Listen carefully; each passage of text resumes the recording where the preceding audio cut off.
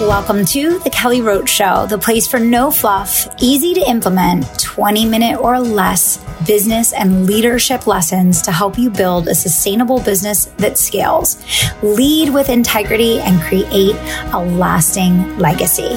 I'm Kelly Roach, former NFL cheerleader and Fortune 500 executive turned 8-figure entrepreneur. Let's get started.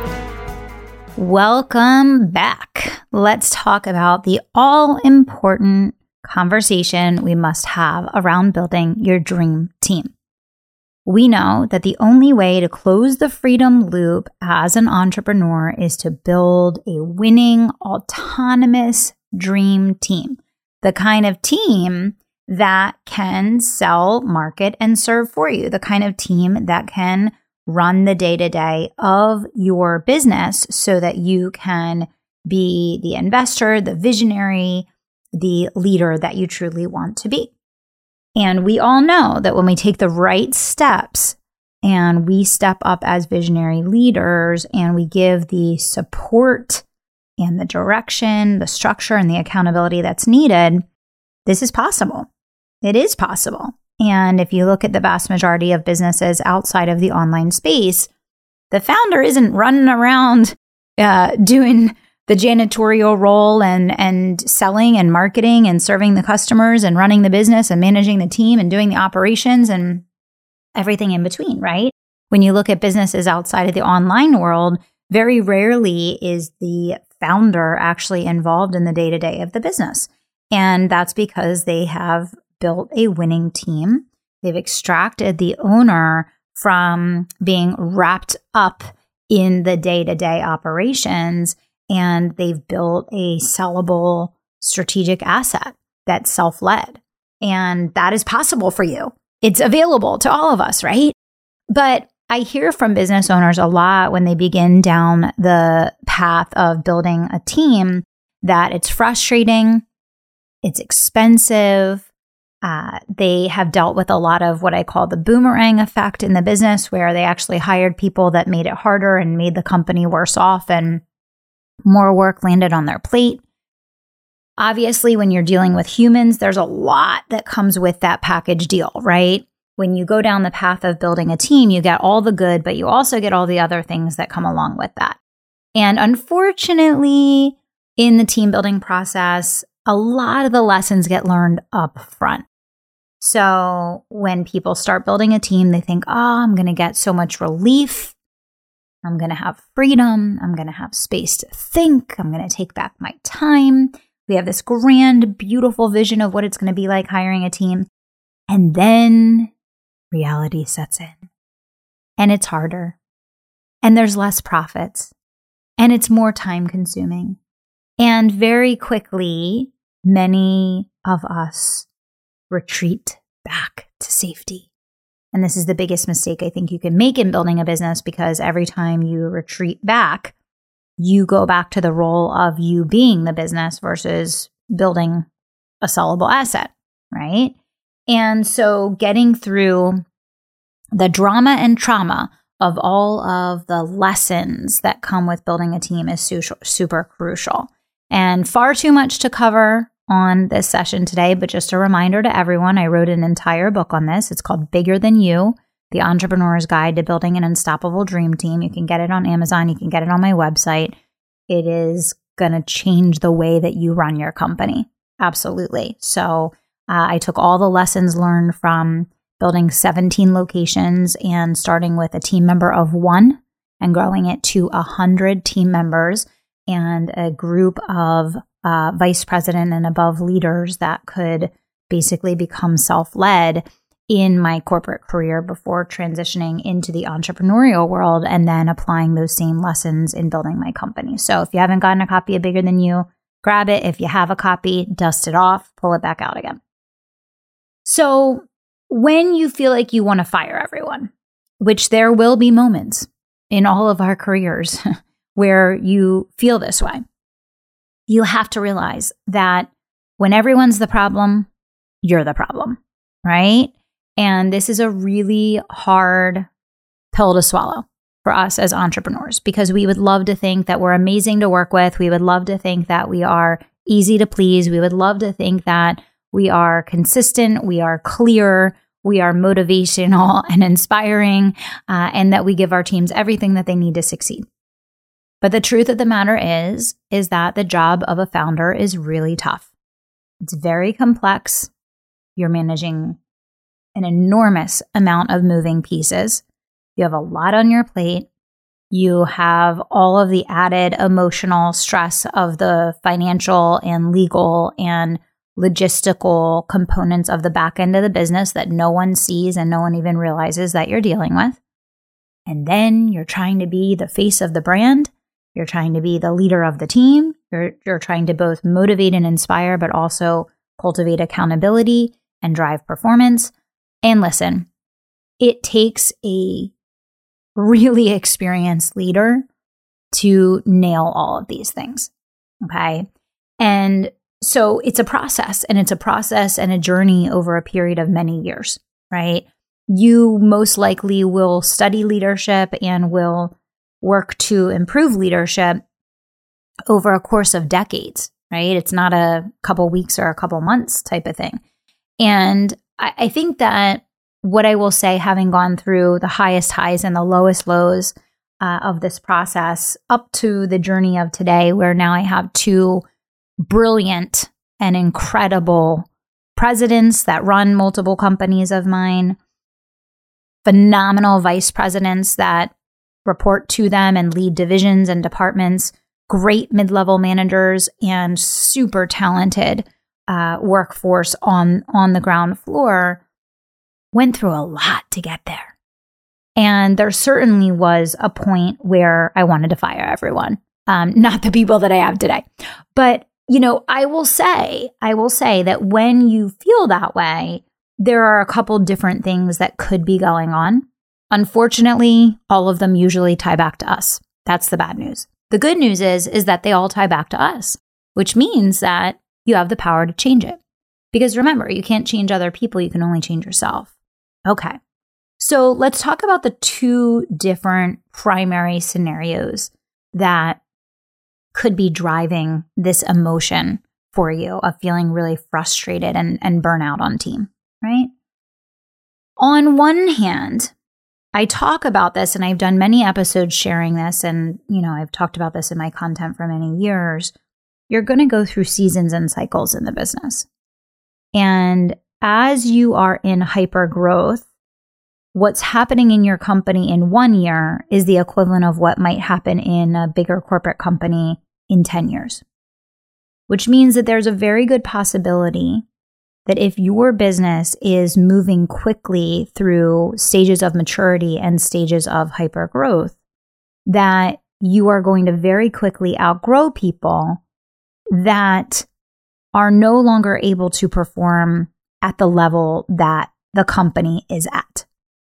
And these are people that could go and work in corporate and they would be unbelievably successful because the pace is slower.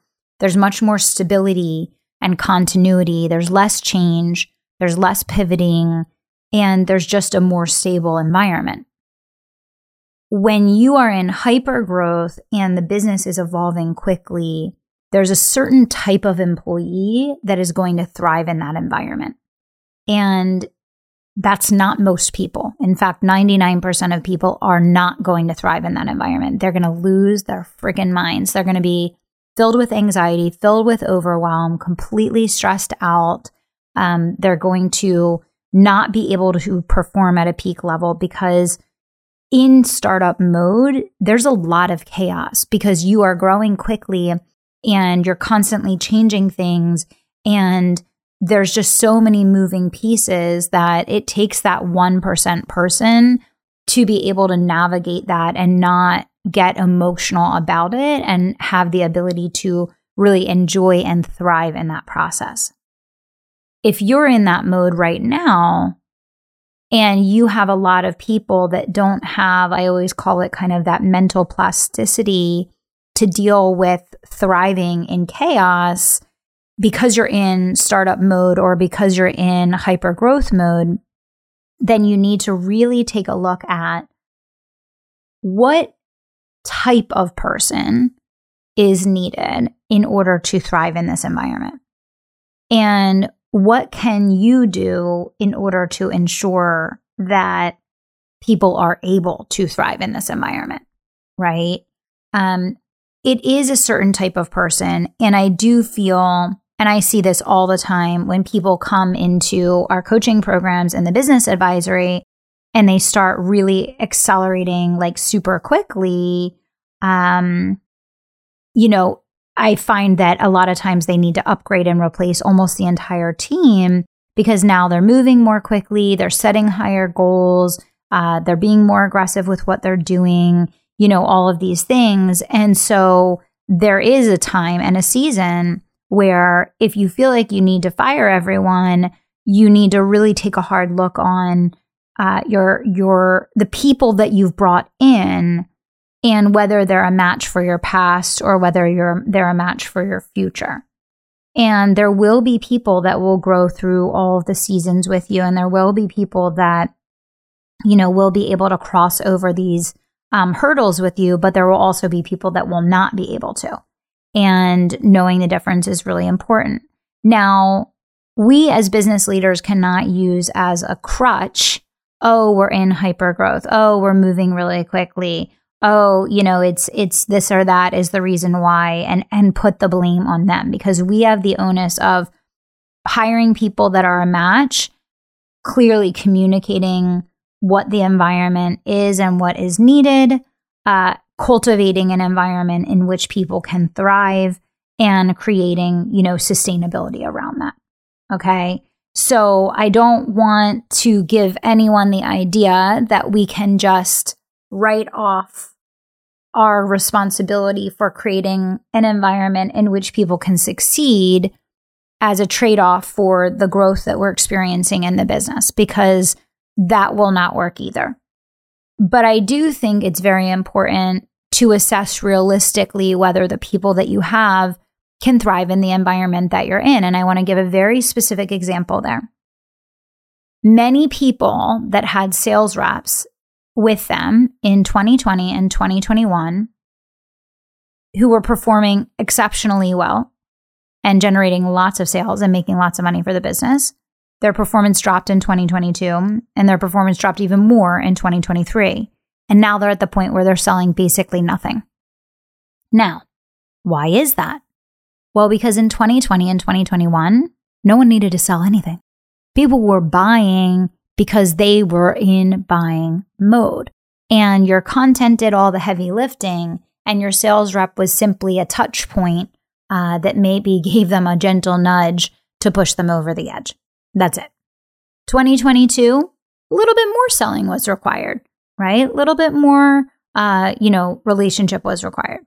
2023, now you actually have to have skill. Now you actually need to be able to listen, articulate, provide value, right? Have a bit of sophistication to what you're doing.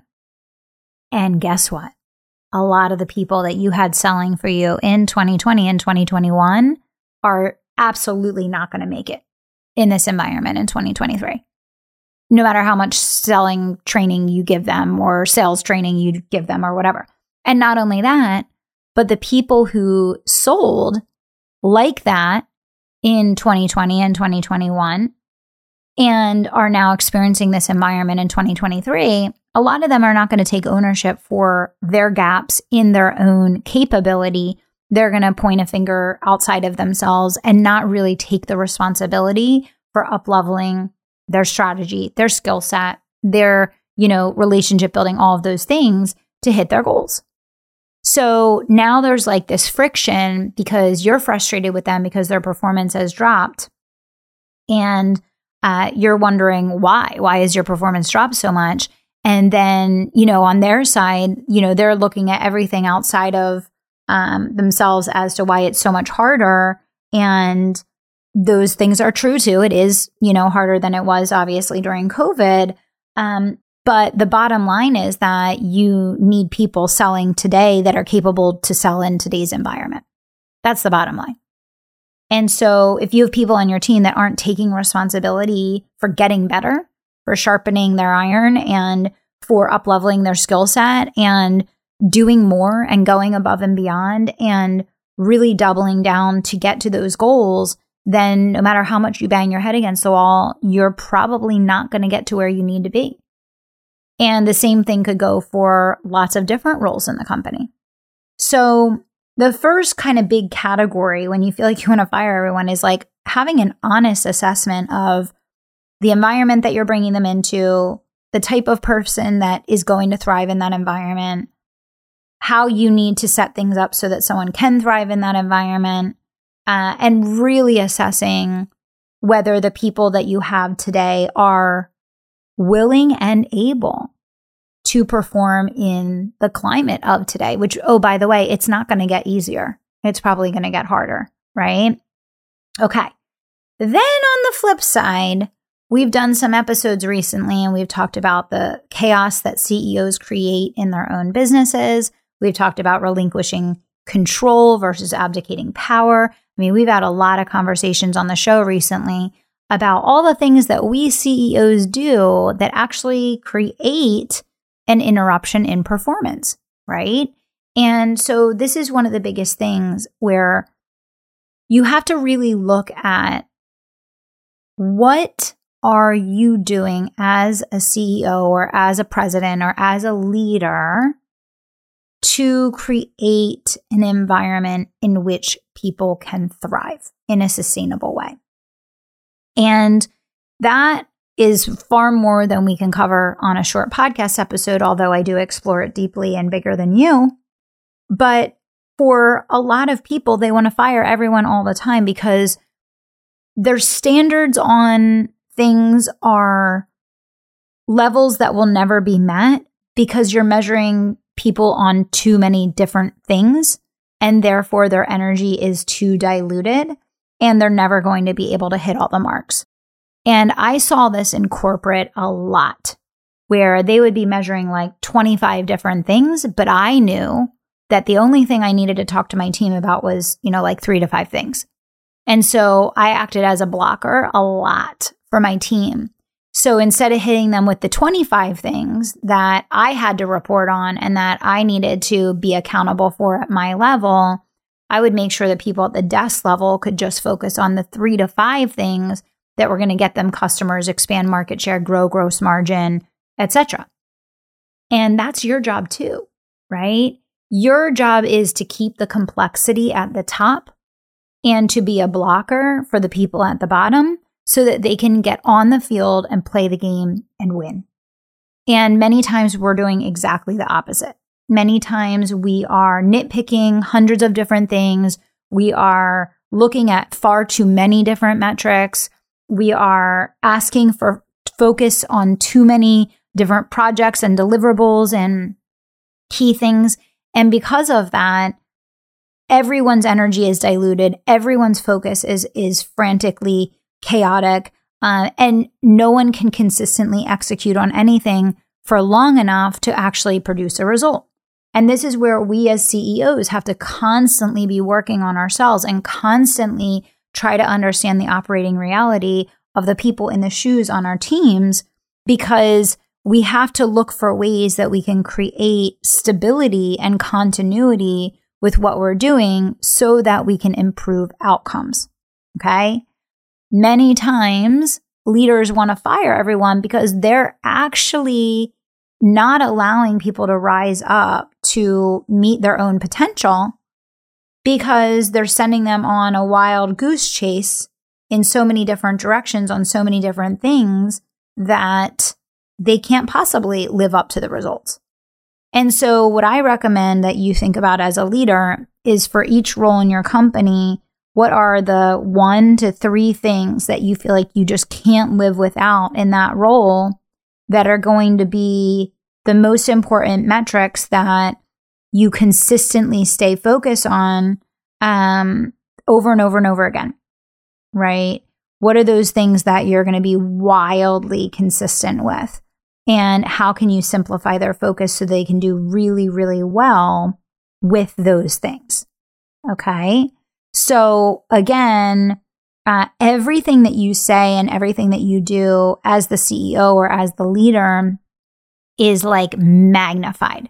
And that's what we also don't realize, is that our words carry so much power and our behavior carries so much power. And you may say something as like a one-off, and someone may read so deeply into that, and it could completely set the team off in the wrong direction. Okay.